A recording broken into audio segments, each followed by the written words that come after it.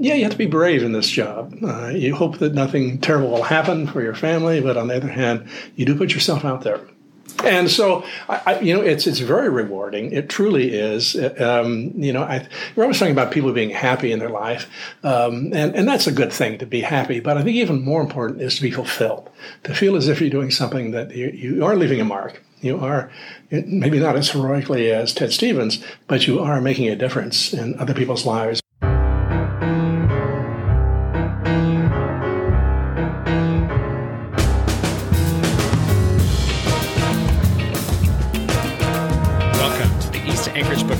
I'm your host, Andrew Gray. The purpose of this podcast is to tell the stories of Alaskans of interest and importance.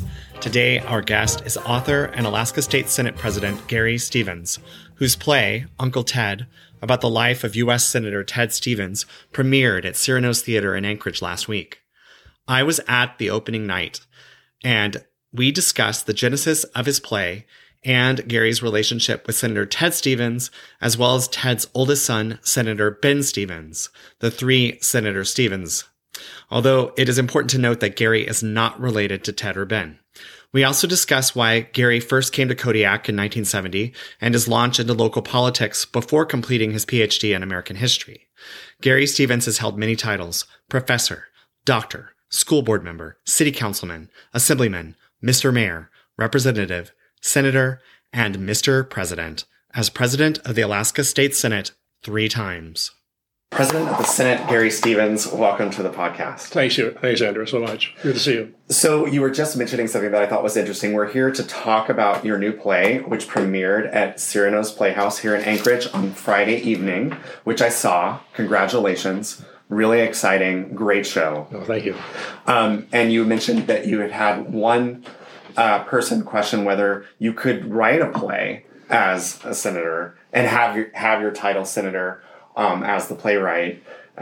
Just curious, let's start right there. Are you able to do it? Sure. Well, that's an interesting story. I never had a part of doing the program. I wrote the play, and Cyrano's decided to do it, and they've just done a beautiful job. But at one point, they did a program, and it said Senator Gary Stevens, and so there was a complaint to the ethics committee saying, was the state of Alaska involved? Was the legislature involved? Was there any legislative funds spent? Absolutely not. No, not at all. The only thing would indicate that I was in the legislature was where it says playwright Senator Stevens. So I did check with an attorney on it. They said, no, that's your title, and you can use it whatever you might do in the world. That is a title you carry with you. In fact, it's interesting that the title Senator carries with you even after you've left the legislature. So speaking of Senator Stevens, since we're talking about right. U.S. Senator Ted Stevens, yes. And you are Alaska State Senator Gary Stevens, I am going to refer to Senator Ted Stevens as Ted, just so we don't have any confusion. Sure. But just for the listeners to know, I am not doing it as any sign of disrespect to the late Senator Ted Stevens. Absolutely. I understand that. That has always been an issue. Actually, honestly, I think in my elections, I suspect 10, 15, 20% of the public who votes for me thinks they're still voting for Ted. That is so funny. Since the play really covers all of Ted Stevens' life, I'm going to just throw it out to folks that this play is showing through October 22nd. I don't feel like I need to give any spoiler alerts since it's just telling his life, which anyone can Google and read about. But if you want to see the play, there are things that I didn't know, even as a student of Alaskan history. There was definitely some very interesting tidbits that I hadn't learned. Sure. So if you want to have it be a surprise, I recommend that you go see the play by October 22nd and then listen to this interview, because I'm going to start with a question right off the bat that will give part of the play away. And that's perfectly okay. And I believe that, I appreciate you saying that there are things about his life that you didn't know. And as a professor of history, I taught Alaska history for many years at the university. And I honestly was not totally aware, once I got into the research, of his impact on statehood. I mean, he had an enormous impact. He was a key person. And that really doesn't come across in the history books so much. You open the play with his death in August 2010. He's narrating at the spot, we presume, near Bristol Bay, where the plane crashed. And I'm curious, where were you when you found out that his plane had crashed? Wow, that's a good question. I honestly can't remember, but I do remember the funeral here in town and the sheets with the goodbye, Uncle Ted, strewn across the roadway on the overpasses. And so I suppose I was home, and I knew Ted in many instances, probably more through his son, Ben. Ben was Senate President. I was Majority Leader, so I worked with Ben every day for 2 years. And so I got to know Ted through his son and lots of other things that occurred during my tenure. I was started service in the legislature in 2000, so I dealt with Ted quite a bit. We're approaching the 100th birthday of Ted Stevens. Yes. So he is a generation above you. It makes more sense. Right. Like Ben Stevens was more your contemporary. That's true. And and Ted was World War II. My father was World War II. So so they were of that generation. And here we are, one generation following that. I brought up wondering where you had been when you found out about the plane crash, because another legislator was at the play with me on Friday night. Representative Andy Josephson, and he remembers where he said he could remember exactly where he was when the first plane crash happened in 1978. Yes, when his wife was killed. And that's one of those ones that's before my time. Mm-hmm. I was 3 years old in 1978. I didn't know about that part at all. Right. So that's one of those tidbits where it gave me a window. A little perspective. Yes. Do you remember where you were in 1978 when that plane crash happened? I was involved. I got to Alaska in 1970, and so I was involved in local politics and chambers of commerce and that sort of thing, and had met Ted a few times, I met his wife actually when they were campaigning, and in Kodiak when he was campaigning, and so my knowledge of him was sort of peripheral at that time up until her death. But of course, dealing with and knowing Ben and his family, that was a disastrous occurrence for his losing a mother at that early age. Mm-hmm.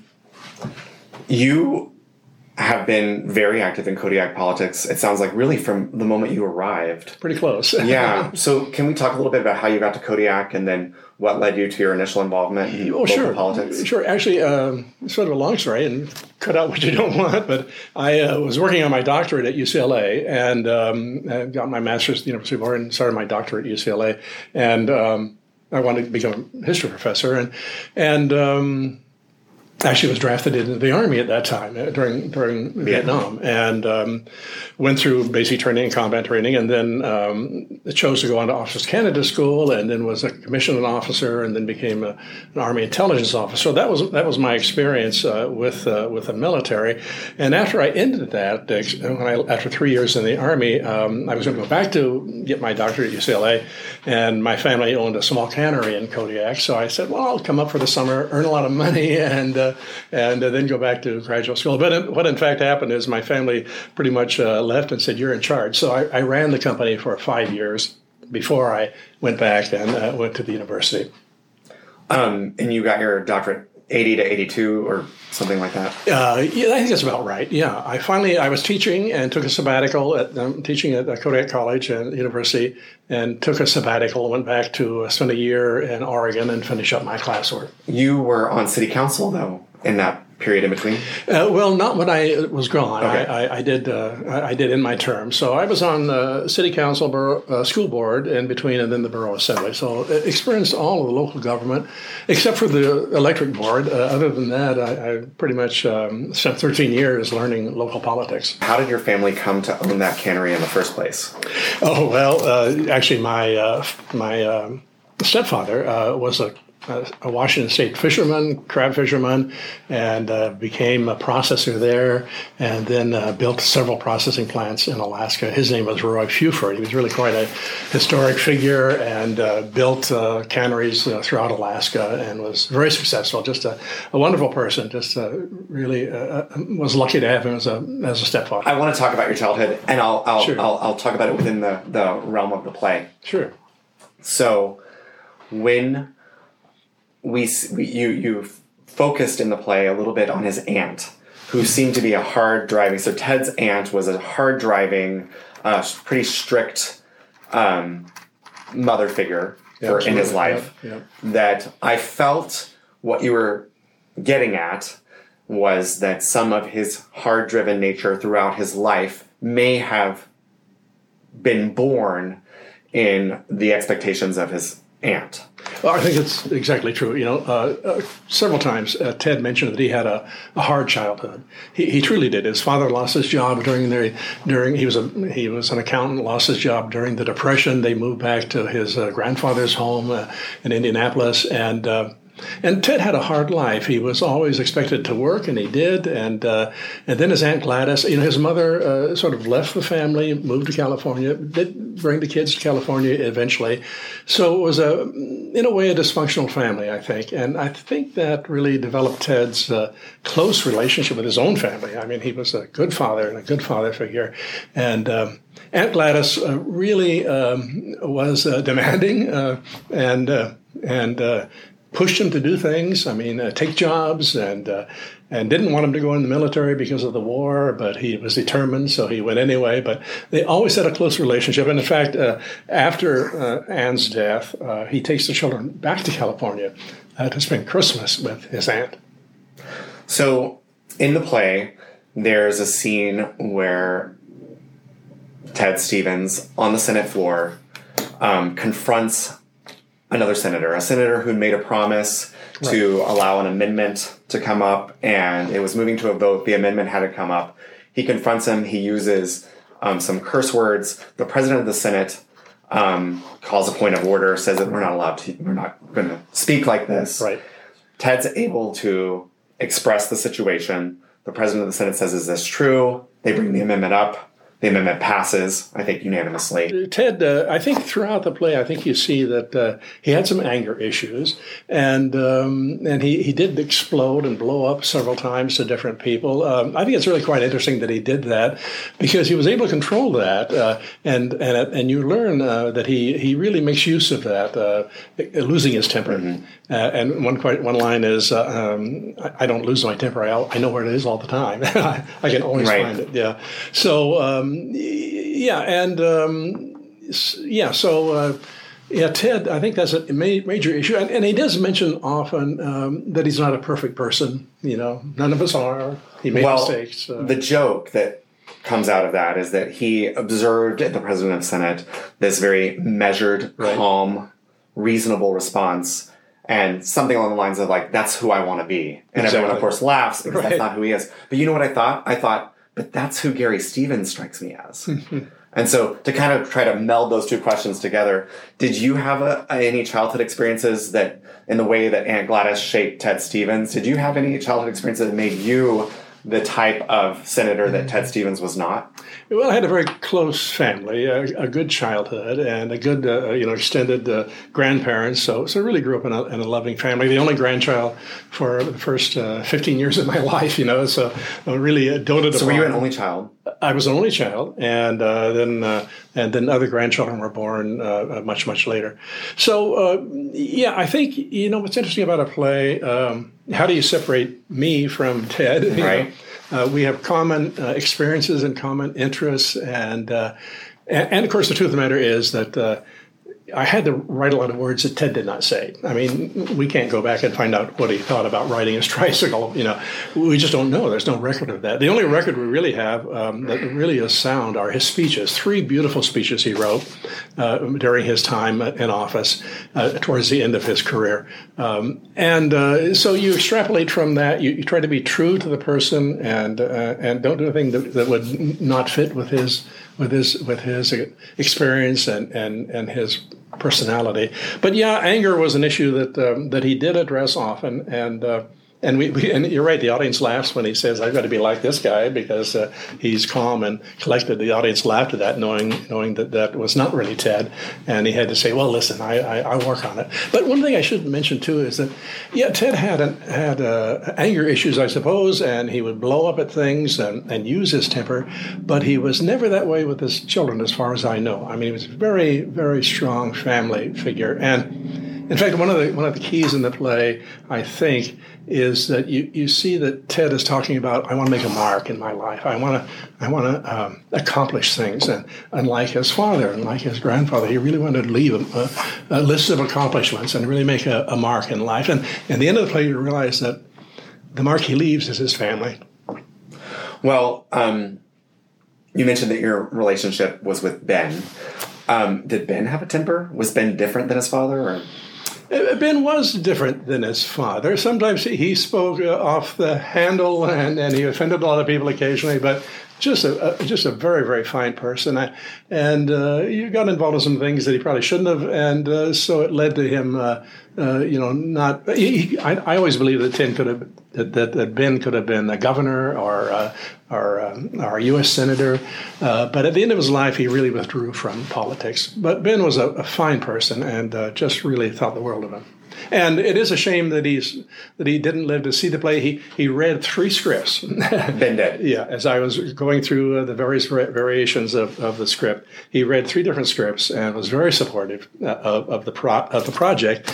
And actually, at one time he said, well, I look like my dad, and I sound like my dad, and I should play my dad. And I said, Ben, what a wonderful idea, but you can't act. And Ben said, oh, wait a minute, I've been acting all my life. Well, clearly, it would not have worked out. But I would love to have heard Ben read the script aloud. That would have been a great experience. And it was just a shock to me when he died at such an early age. It was a shock. I got a photograph that we may not get to talk about this, but maybe mention it now. I've got a photograph of Ben and Ted and myself coming into the joint House and Senate for Ted's annual speech. And so what happened is that Terrio was president of the Senate, and Ben had been appointed by the governor, and then I had been in the House, and I was appointed by the governor to a vacant seat. So both Ben and I were in the Senate. And so Terrio, as president, called the House and the Senate order, and he said, so would Senator Stevens and Senator Stevens please escort Senator Stevens in? Oh, that's so funny. I don't remember ever there being 3 folks with the same last name. That had been 2 at various times. But so the 3 of us, same last name. And so we go out, Ben and I go out to pick up Ted, and on the way out, Ben said to me, this is like the movie The Good, the Bad, and the Ugly. You're the good Stevens. I'm the bad Stevens. But who's going to tell my dad he's the ugly one? And certainly would not have been me. I was not about to say that. Anyway, that was a great moment, I thought. And so I got that photograph in my office, and I think of it often that of the 3 of us, only one of us is still standing. And I thought, if anyone's going to write this play, I better do it. You were older than Ben. Yes, by probably 15 or 20 years. Wow. Yeah. One of the things that I didn't know about that is kind of a big tidbit, I think, was the election for Ernest Greening's seat. Yes. Where Mike Gravel won the Democratic nomination and Elmer Rasmussen won the Republican nomination. Right. Mike Gravel was elected. Right. Bob Bartlett died. Exactly. And then Wally Hickel, governor, chose Ted Stevens, who had lost the Republican nomination to Elmer Rasmussen. Right. And so, and of course, as it's in the play, it's a big deal. Ted Stevens was sworn in 10 days before Mike Gravel and became the senior senator, the title he held for 40 years. Exactly. Yeah, that's a great story. Bartlett was so well respected. Someone should write a better story about Bartlett's life. But Bartlett was really a great U.S. senator for us. He surprisingly died during heart surgery. And so Hickel was governor, and he had the opportunity to decide who's going to follow it, who's going to appoint. At that time, the governor makes that appointment. That's all there is to it.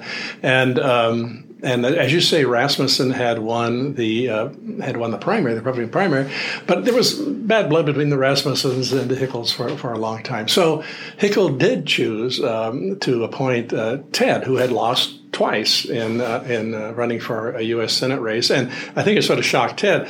But Hickel does say that I'm going to put Ted in there because he will do what I tell him to do. And of course, we realize that Ted is not going to do what anyone tells him to do. He's going to be his own person.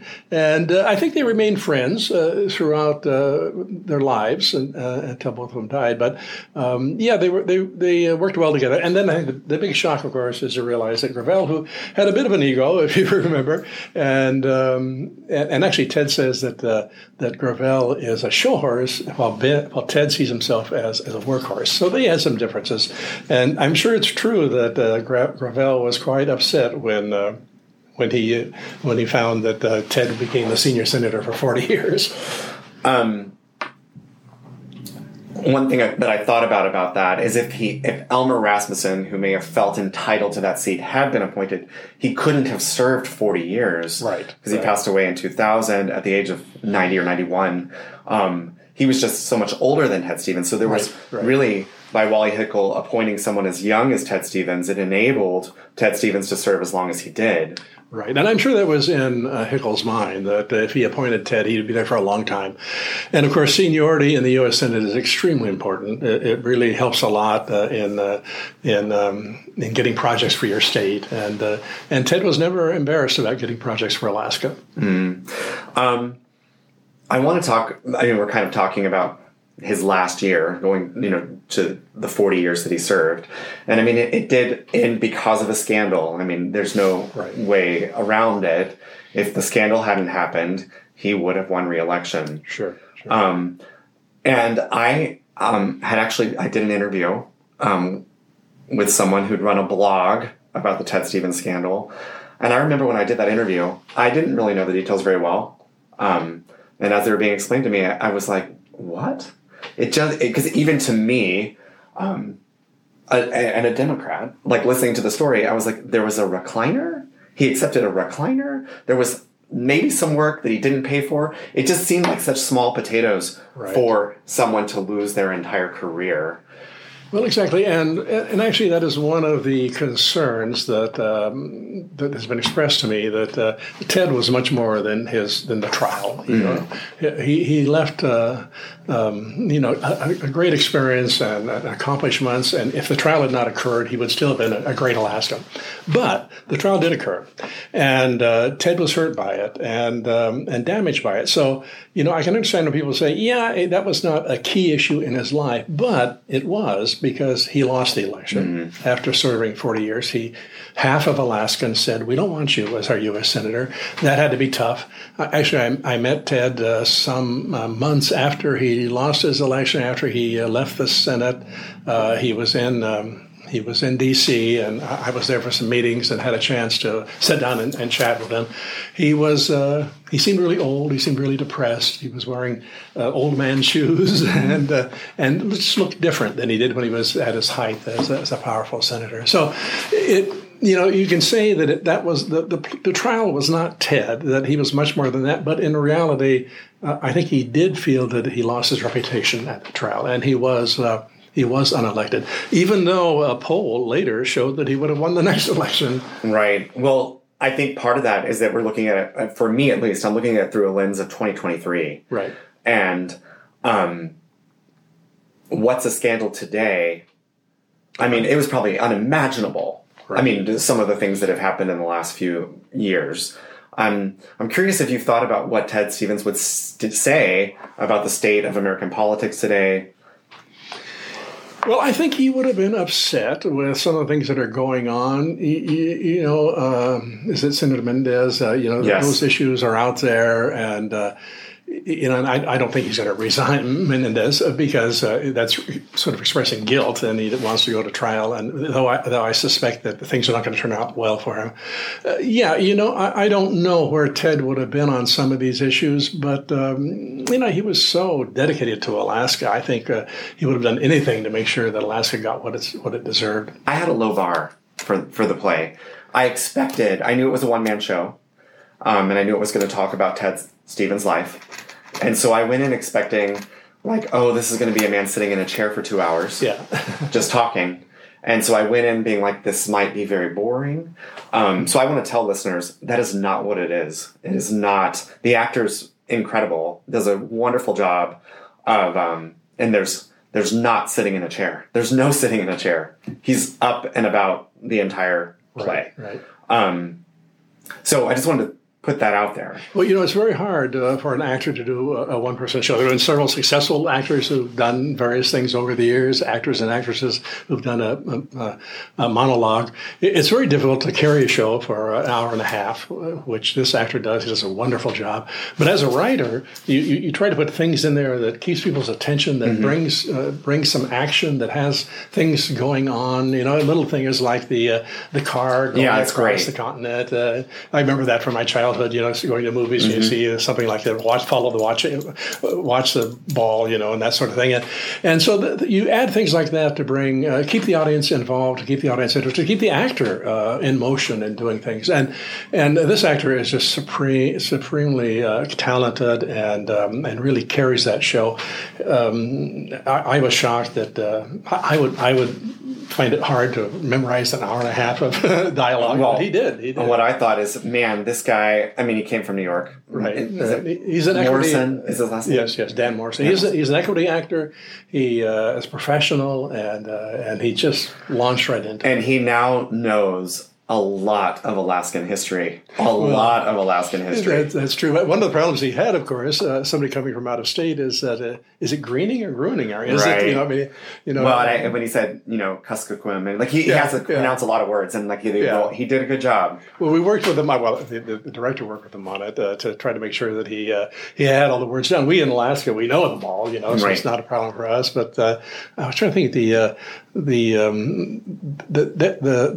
pronunciation of Accutan. When he first said it, he just really destroyed it. We got it right, but we in Alaska, we know those words like greening and gruening. We know those things. The climax for me is when the actor delivers Ted Stevens' final Senate floor speech. Yes, it's very emotional, and I think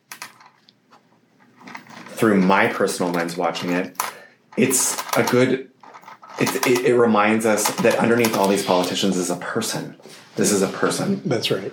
And I think today, and I hate to, you're a history professor. You know history. We love to talk about how everything is worse today than it's ever been. And historically, there have been a lot of terrible times in human history. So I think to say that politicians today experience more vitriol than at any point in history, that may not be true. No. But I think that for those of us in politics today, we do experience some vitriol. And I think for me watching that, you see the person, Ted Stevens. And I don't know if you could speak to that, about the way politicians sometimes become a two-dimensional object for people to scream and shout. I think that's true. And I think in his life he experienced a lack of understanding by the public. They heard some bad things, so they assumed they were true. They heard that he was involved maybe in some financial issues and assumed they were true. They heard that he was involved in this Bill Allen thing and assumed those issues were true. When in fact, they were not so important, I think, at the time. So... Ted really wrote some beautiful speeches. And at one time, early on, I had the three speeches, when he spoke to becoming Senate President Pro Tem, a beautiful speech, and very long. Then when his last speech to the court, after he was found innocent, a very long speech. And then the third speech was when his last speech to the Senate. So three very beautiful speeches that I really encourage people to read them. I mean, they are wonderful. I had to cut them. I had to edit Ted Stevens because it would have been a long and boring, evening to hear, an hour and a half of just a speech. But so I did pick and choose some of the things out of that. He handled that vitriol well, I believe. He says at one point that even his patriotism was questioned, and I think I see that in my experience. People misunderstand what you're doing; they're looking for you to make a mistake often. Some people, and others just say, we elected you, we trust you, and do your job. Well, I could be wrong here, but I assume that your constituents, your personal constituents, for the most part, are grateful and thankful for where you stand and what you're representing. But there is a lot of vitriol from certain wings of the Republican Party in Alaska regarding the Senate coalition. So I'm sure that you've experienced some vitriol. Oh, absolutely. And it was shocking, actually. I mean, I've always been a Republican. I always will be a Republican. I believe in those basic ideas. But this last election, the party endorsed my opponent. And they invited me to come down to a Republican fundraiser before the session started and asked me to introduce the 4 new senators. All of us had been opposed by the party, Wow. All of us had been. So, and that's really a shock to hear that happen. I think the party, not just my party, maybe all parties, have gone to extremes, and they need to ratchet it back to the center. I'm a great fan of President Reagan. I love his speeches. I appreciate his job as governor. And I was a student at UCLA. He was governor, and his job as president. He was a centrist, and he always said, "It's a big tent. You don't want to become so extreme that you leave people out." So that's an issue we're facing nationally right now. I don't know where it's going. I just hope that we can get beyond that and get back to some basics that bring people together. So, yeah, you're right. I mean, in my life, when I was Senate President the last 10 years ago, for 4 years, I was Senate President, it was a coalition. We had 10 Republicans and 10 Democrats, and the only way you're going to get to a majority is to bring in both parties. So that's what I've done, and I was berated by far right people because of that. And that's the territory we live in. Well, yesterday, we're recording this on Sunday, October 1st. Yesterday, we averted a federal government shutdown. Yes. Because Speaker of the House, Kevin McCarthy, got 209 Democratic votes. Exactly. And I don't know, because I guess I like to scratch at scabs. I went to a far-right blog in Alaska to see how they were covering it and read the comments. And there were a lot of comments from folks saying that by him working with Democrats, he is now no longer trustworthy. We know that anyone who works with Democrats is, in effect, not a real Republican. And so I don't think that's a mainstream. I don't think that's what the average person. I think the average person wants to see cooperation, right, and wants to see their government move forward.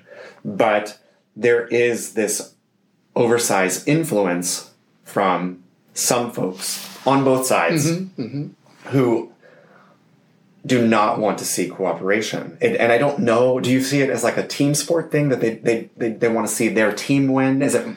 Or what, why is there? It's sort of shocking where we are, isn't it? And, McCarthy could lose his job. But I think as a politician, as you are and I am, you do what you think is right. And if you lose your job, you lose your job. There's worse things in the world. There are worse things in the world than losing an election. We started off by talking, this is before we started recording, we talked a little bit about your political work at the local level, and how you wish that more folks in the legislature had that experience of school board, city council, borough assembly, mayor. Can you talk a little bit about the importance of being involved in local politics? Sure, absolutely. I've seen folks come into the legislature with absolutely no background in local politics, and so they're really not really sure who they are working for. But once you're in local government, particularly for me, the school board, I realized that who my constituents were and who my supporters were and what was important to me. And so education and fisheries have always been the key issues in all of my service in the legislature. So I got involved in politics at the local level. I never held local elected office other than community council, as we have in Anchorage. That's very big in Anchorage. It is very big in Anchorage. And one thing that I've observed at just one session in the House, because I still am very close with a lot of local officials, is how much local officials can bristle when they see op-eds, comments, social media posts by legislators in Juneau about issues in at the local level that those legislators aren't involved in and aren't really participating in, and yet want to appear involved in. And I don't know if as somebody who was involved in local government, if you know what those local officials are are experiencing or feeling? Now, I know what you're talking about, and I have always tried to steer clear of local issues. A lot of things are not on our bailiwick in the legislature. It has to happen at the local level. So, I have a community, Seward, that's going through a big argument about whether they should sell the electric generation plant, and it's about halfway. Half people on one side, half people on the other side. It's not for me to tell them what to do. Not at all. They have to decide that. So I think, I think Ted experienced that as well. And just one story I'll share with you that was really important to me. I never found a place to put it in a play, but I was at years ago at a big AFN conference here in town, and in an auditorium probably with a couple hundred people, and Ted was giving a speech on what he was doing, and a elderly Native woman got up to speak, and she was concerned about FAS and FAE in the villages, fetal alcohol syndrome, and what she said is, we have an enormous problem with fetal alcohol syndrome in my village, and you're a United States Senator. What are you going to do about it? And Ted's response was, no, my dear, what are you going to do about it?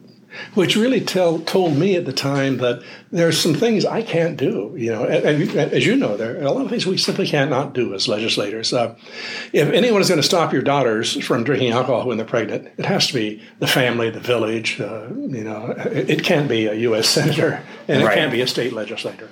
Well, they tried it at the federal level, prohibition. Mm-hmm. I mean, we have tried it. It didn't work out. No. You started the education committee. Right. Yes. So I was, involved in the Council of State Governments as a national organization, and also occasionally in NCSL, National Conference of Legislators. And I noticed that most states, I was always involved in education committees there. I noticed that most states had a separate education committee. At that time, ours was with HES, Health, Education, Social Services. And I was on HES, but we never had time to talk about education. We were always dealing with the bigger issues, the biggest, most expensive part of government was dealing with health and social services. And so education sort of took a back seat. So I did write the legislation to create a standing Senate House committee. Occasionally there was a House Special Committee on Education that Senator Bundy, or Representative Bundy at the time, chaired. But I thought it was important that we have a standing committee separate from everything else. And that has really been important and successful. And it deals with not only K through 12, but also the University of Alaska. So education, to me, has always been crucial. And I think to most Alaskans, if we don't do anything right, we've got to do education right, And you taught history at the university level? I did. I taught for actually 25 and a half years at the University of Alaska, and was near retirement, and ran for the House, elected to the House, and then retired. So I wanted to make sure I was busy one way or the other. And I love teaching at the university. I love my students. But honestly, I thought that I would miss it a lot more than I have. And I haven't, because this is education as well. Right. I mean, you're dealing with other legislators, trying to help them to understand what you're working with. They trying to make you understand what they are working on. And I had actually a former Senate president said to call the Senate, the legislator, the learning factory. Yeah. I really like that. It is a learning factory. Did you have a particular area of history that you focused on as a student and as a teacher? Honestly, mostly American history and history of the West. But then towards the end of my career as a professor, I was mostly teaching Alaska history, which was really interesting because, I love it. I love the Russian-American period and really enjoyed studying. I didn't take Alaska history anywhere. I went to the University of Oregon. They didn't offer it, but so I had to become up to speed on it. And one thing I should mention is that in doing the research on this play, honestly, I did not know Ted's full involvement in statehood. He was a key person, and I knew he was involved, but I didn't know he wrote so much of the legislation that he satisfied President Eisenhower on the PIC line. And so I think there was a lot to learn there. So even I, who was teaching history of Alaska, didn't really fully understand the impact he had, because that was before I was involved in politics. Well, I think it is pointed out in the play that at the time, Alaska was seen as a Democratic state, and Hawaii was a Republican state. Exactly. And so with a Republican president, I think having Republicans involved and being crucially involved would be important for getting the Republican president to sign this democratic territory into statehood. Exactly. Now, isn't that odd that Hawaii was Republican, Alaska was Democratic, and now we've switched entirely. And it was towards the end then that, because Hawaii had a lot more complex issues, we were a little simpler, and so we became a state and we sort of pulled Hawaii on. And the key thing for Eisenhower was not to lose the one-person majority he had in the Senate. Mm-hmm. So by bringing both Hawaii and Alaska in, he kept that. Another issue that Ted does explain during the play is the fact that Alaska, with under 500,000 people, had 2 U.S. senators, where say, California, with 20 million, still had 2 U.S. senators. So he thought it'd be easier to become a senator in Alaska than anywhere else, but that wasn't the case. But have the same power. The same power, yes. Right. Exactly. Did you find that in his writings in the journal? How did you find that? He mentioned it briefly, when he decided he wanted to be in the U.S. Senate. He decided that before his last move back to Alaska, when he opened a law office here in Anchorage and convinced his wife to come back.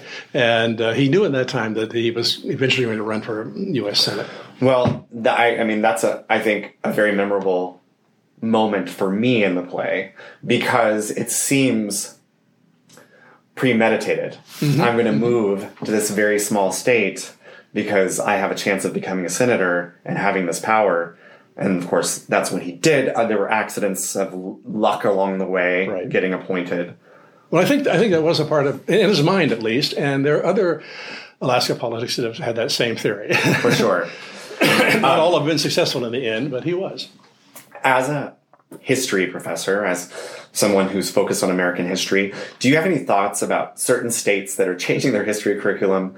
I guess Florida comes to mind, to take out anything that and this is me grossly generalizing, things that would make students uncomfortable or students unhappy. Yeah, I'm very concerned about that. I'm very concerned about book banning. I think kids are going to choose the books they want to choose, and if you don't have it in the library, they're going to find it elsewhere. It just really sort of causes me heartache when I hear that certain books are being banned. Actually, as a student at the University of Oregon, working in my master's and my doctorate there, every year the university bookstore would have a display of all the books banned in Oregon, and there were some beautiful books. Catcher in the Rye. I think it helps the sales. Yeah, banning the book does help the sales. Right. So I'm concerned. The issue of there's so many issues out there that we're dealing with when you look at Florida and the things they're going through. I think there's a more rational approach in Alaska. A Senate that now has a majority made up of Democrats and Republicans. You're not going to see anything nutty happen here, I don't believe. Sort of getting towards the end of our time, you mentioned in the show notes that you had considered writing a biography of Ted Stevens. Right. That you feel that biography really needs to be written. You made the choice to do a play. Do you have any thoughts of going back and doing the biography?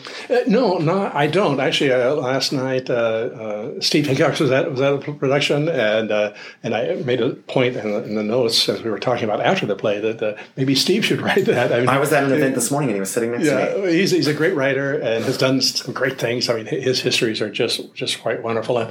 And as I was researching it, became very clear to me that this was such a dramatic life, and not like my life, not like your life, I suspect. Right. But the fact that so much happened, and the plane crashes, and his experience in the military, and he just led a very exciting life. And I just thought it fit theater more than it did for me to spend a lot of time working on a biography. And honestly, I'm thinking about other plays I'd like to do, maybe that rather than historical research, but they deal with history, but they really belong to theater, I think. And in summary, looking at you, Gary Stevens, who was school board, city council, mayor of Kodiak, later of borough mayor, House of Representatives, senator, president of the Senate, twice. It's a lot. Oh, 3 times now. 3 times, sorry. 3 times president of the Senate. Excuse me. it's not, it's definitely different than Ted Stevens, but you have dedicated your life to public service. You've been a politician for 50 years. Can you talk a little bit about what drew you to politics in the first place and what it's meant to you? Yeah, that's an interesting question, Andrew. So I think my first exposure growing up in Oregon, the high school YMCA always did an annual mock legislature, and we certain students were selected and went from every high school and went to Salem and ran a mock legislature. I was I think I was the deputy Speaker of the House. So it was a great experience to be in the Capitol in Oregon and see what it's all about. And I frankly always knew from that point on I would probably wind up being in a legislature. Yeah, I think for me, it's being true to yourself, being honest, not promising something you can't deliver, and just doing your best and being honest about it. How do you encourage folks who are reluctant to run for office? Well, it is difficult. You are putting yourself out there, and people take pot shots at you, and more than that. I mean, people say terrible things. I mean, I had a guy once call my office and said, "I know where you live, and I'm going to hunt you down like the dog that you are." Well, this is the guy that didn't have the nerve to leave his house, probably. But so you put up with that, and then you see occasionally there are events in our history, the United States, where someone is killed or are shot at or pays the price. You have to be brave in this job. You hope that nothing terrible will happen for your family, but on the other hand, you do put yourself out there. And so, it's very rewarding. It truly is. We're always talking about people being happy in their life, and that's a good thing, to be happy. But I think even more important is to be fulfilled, to feel as if you're doing something that you are leaving a mark. You are, maybe not as heroically as Ted Stevens, but you are making a difference in other people's lives by what you do. Did you discover any interesting books while researching the play that you could recommend?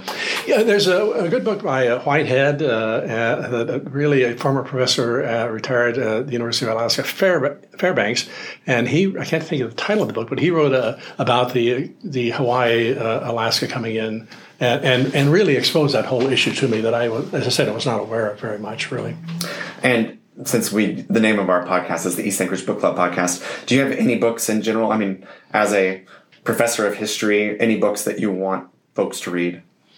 Well, that's a good question. Of course, a team of rivals would come right to the top there about Lincoln's choice of appointing folks who opposed him. And I think that's important, to bring in people that you may not necessarily agree with. I have a majority caucus now in the Senate that we don't agree on everything, certainly not. But we moderate each other. And I suppose like Senator Wielechowski, we and I would, a lot of things we don't agree on, but we can work together and we can make sure that we have a successful year.